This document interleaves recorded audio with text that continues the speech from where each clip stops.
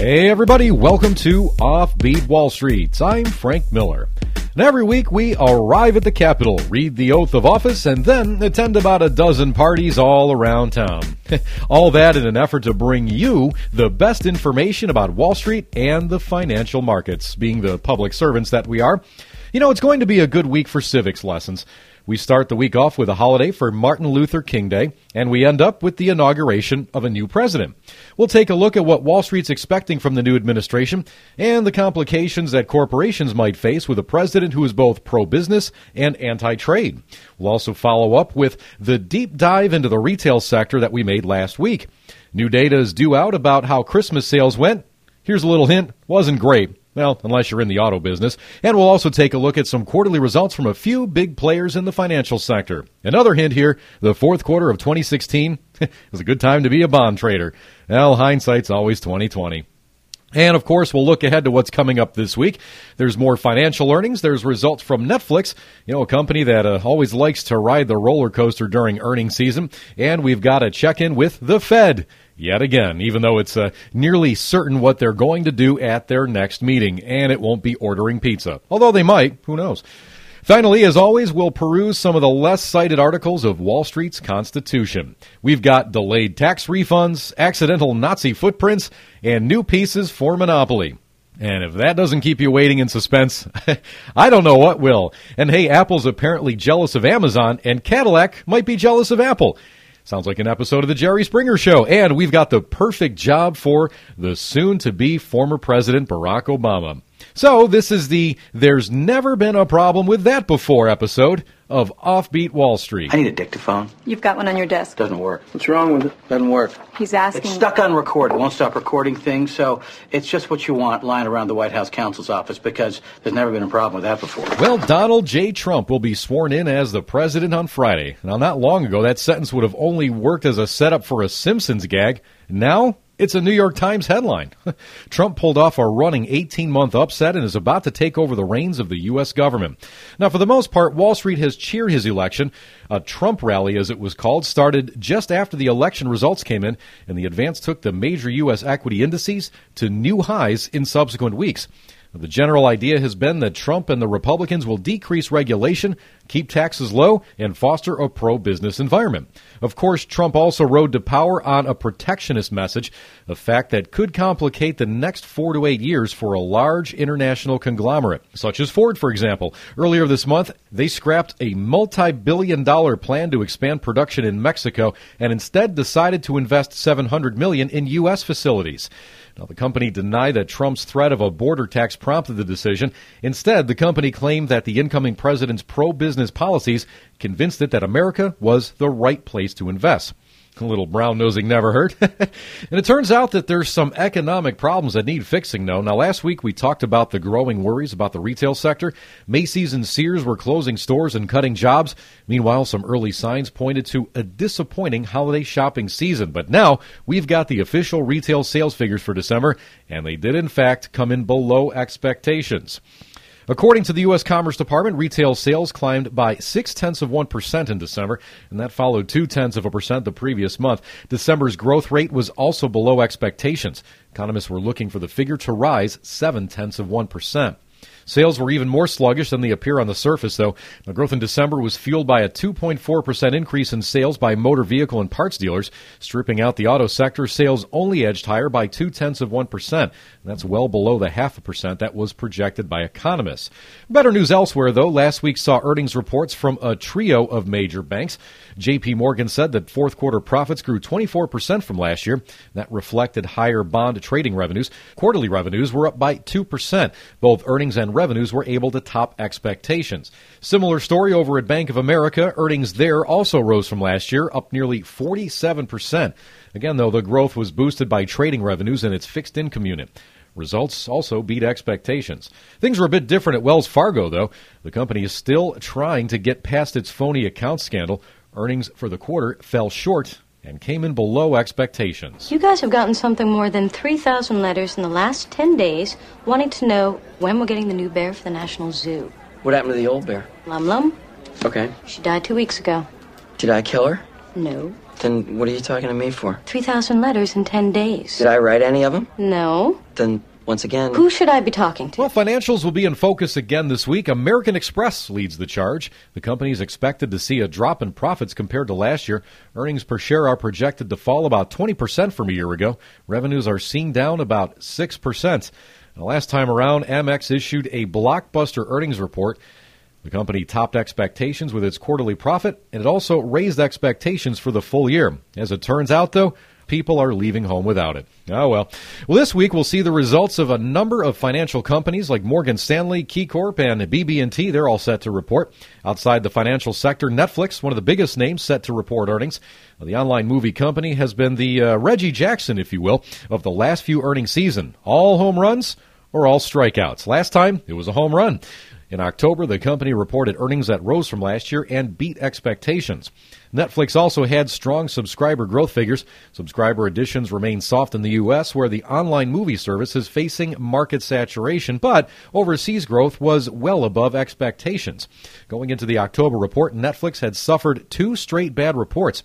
In July, a slowdown in subscription numbers spooked investors and prompted double-digit declines in its stock price. This time around, though, Netflix is projecting to see earnings per share grow 30% compared to last year.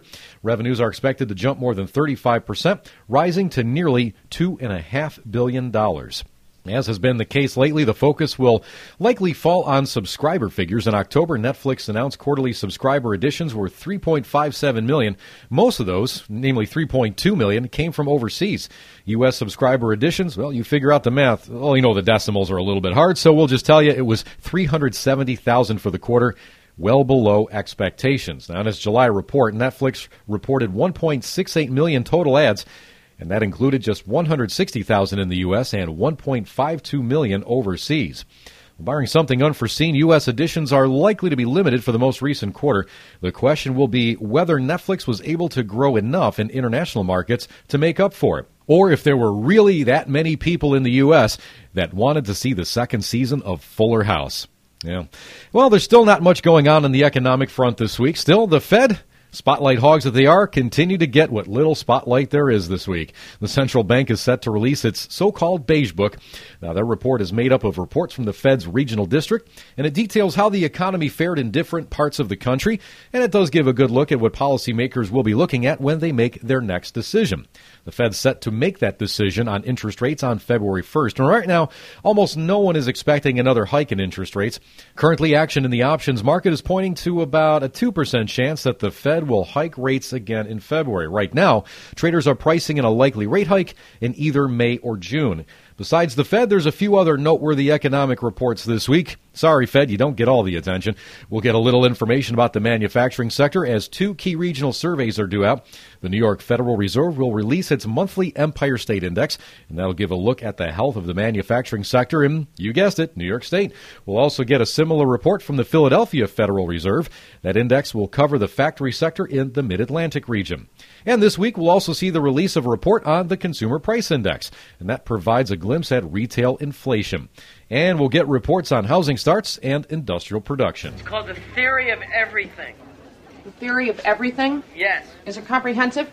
CJ. That was a joke there, pal of mine. I want you to lead with this. Carol, I'm missing the OMB stats. They're coming. CJ, I want you to lead with this. I'm not going to lead with it. Yes, you are. Okay. So you got it? Sure. I mean, you got What you're supposed to Carol, say? also the EPA? Committee won't be out till 3. CJ, say it for He's me. making me crazy. You know, I heard that. Yeah, I understand how a speakerphone works. Say it for me. Joshua, I really have to get to the briefing Say it, room. please. Psychics at Caltech and the Fermi National Accelerator Lab are close to announcing what Physicists.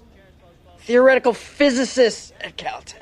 Not psychics? No. I should jot that down. Please. Okay, each week we like to wander off the beaten path a little bit, stroll through the weeds, and look at some of the money stories that aren't exactly Wall Street related. Time now for some of our quick hits. All right, you want the good news first or the bad news first? Well, we don't care. We're just going to give you the bad news first. The IRS is warning that there might be some delays in issuing tax refunds this year. Now, that comes as the agency aims to catch identity thieves and fraudsters. Now, taking a cue from their new boss, the IRS issued a tweet explaining the decision, and they said that they won't be issuing refunds on tax returns that claim the Earned Income Tax Credit or the Additional Child Tax Credit before February 15th. And because I don't want to be audited, I'm not going to try to make a segue to this next story. A California-based shoe manufacturer is recalling one of its boot models because the prints created by the soles left swastika symbols. Yeah, no joke. The recall apparently started when a Reddit user reported that his new pairs of Polar Fox boots left swastika-shaped footprints on the floor. Conal International Trading said that it was no way intentional, and it was an obvious mistake made by their manufacturers in China, and they never intended to have any swastika designs on their shoes. And I can only think that a designer at the Conal International Trading Company is probably looking for a new job right now. Yeah, these segues aren't getting any easier, but hey, let's go with this. Here's another company looking to get rid of some familiar symbols. Monopoly players they've had a chance to vote for their favorite tokens. Game owner Hasbro has launched Monopoly Token Madness Votes, where fans can pick up all 8 game pieces. Voting started on January 10th and runs through January 31st. Fans can choose 8 tokens from a list of more than 50 contenders. All the current tokens are there, like the top hat, the car, the thimble, and our favorite, the battleship. But there's also a bunch of new choices like a penguin, a rubber ducky, and a bunny slipper. Well, I don't know about you, but I don't think I could play without the thimble, right? And apparently they're going to do it U.S. constitutional style. Whatever token gets the most electoral votes for most states is never mind. Hey, Apple's reportedly planning to produce original video content as the company looks to take on heavyweights like Netflix and Amazon. The tech giant plans to offer original TV shows and movies as part of its bundle in its $10 a month Apple Music subscription service. That's according to the Wall Street Journal. The report says the company's been in talks with Hollywood producers about buying rights to scripted TV programs. Apple has also approached experienced marketing executives at studios and networks to discuss hiring them to promote its content. Hey, if Apple really wants to compete with Netflix and Fuller House, maybe they ought to bring back Family Matters. I mean, who wouldn't want to see the return of a 40-something-year-old Steve Urkel?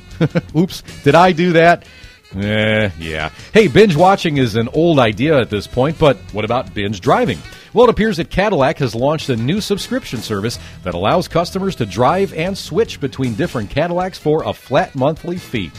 Book by Cadillac is a $1,500 monthly fee service that, quote-unquote, eliminates the hassles of car ownership so members can experience uninhibited driving. Book by Cadillac gives members access to popular Cadillac vehicles, including the XT5, the CT5, the Escalade, and the V-Series, all at will without the commitment of leasing or buying. However, the guy that cut you off is still going to flip you the finger. What can you do, Hey, and if you don't want to drive, public transportation just got a little bit more bearable. Well, at least in New York. Starting last week, cell phone coverage became available in all New York City underground subway stations. Wi-Fi service had already been installed in the underground stations a full 2 years ahead of schedule. And lastly, a little job placement. By the end of the week, former President Obama. He's going to need a new job, and Spotify has apparently got one lined up for him. The online music streaming service has posted a job listing on its website for President of Playlists. The requirements of the job are such that they can only be fulfilled by the outgoing president. According to the description, the president of Playlists needs to have at least 8 years' experience running a highly regarded nation and have good relationships with a wide range of artists and musicians. When the president's got an embassy surrounded in Haiti, or a keyhole photograph of a heavy water reactor, or any of the 50 life and death matters that walk across his desk every day, I don't know if he's thinking about Immanuel Kant or not. I doubt it, but if he does, I am comforted at least in my certainty that he is doing his best to reach for all of it and not just the McNuggets. Hey, thanks everybody. This has been Offbeat Wall Street. And if you like the show, go to iTunes or your favorite podcast catcher and subscribe. While you're there, why not rate and review the show? Good ratings help other people discover it. Bad ratings help bad people avoid it. So it's very helpful that you give us the good ratings. Also, let all your friends know about us. Check out our website at offbeatwallstreet.com. Follow us on Twitter at offbeatwallstreet. Remember that ST is like the ST you see on street signs. And, of course, a big thanks to the Big BS for script writing, co-production of the podcast. Thanks, Brian Stewart. And a special thanks, of course, to RTT News for providing news and stats we use on this here show. So for up-to-date info on the markets, check them out, rttnews.com. And as we say goodbye, I just wanted to pour one out for the Democrats. They're going to be out of power in both the Congress and the White House. But as the Republicans have shown, it's good to be feisty in dissent. Where are you going? I'm not going anywhere. I'm standing up, which is how one speaks in opposition in a civilized world. Have a great week, everybody.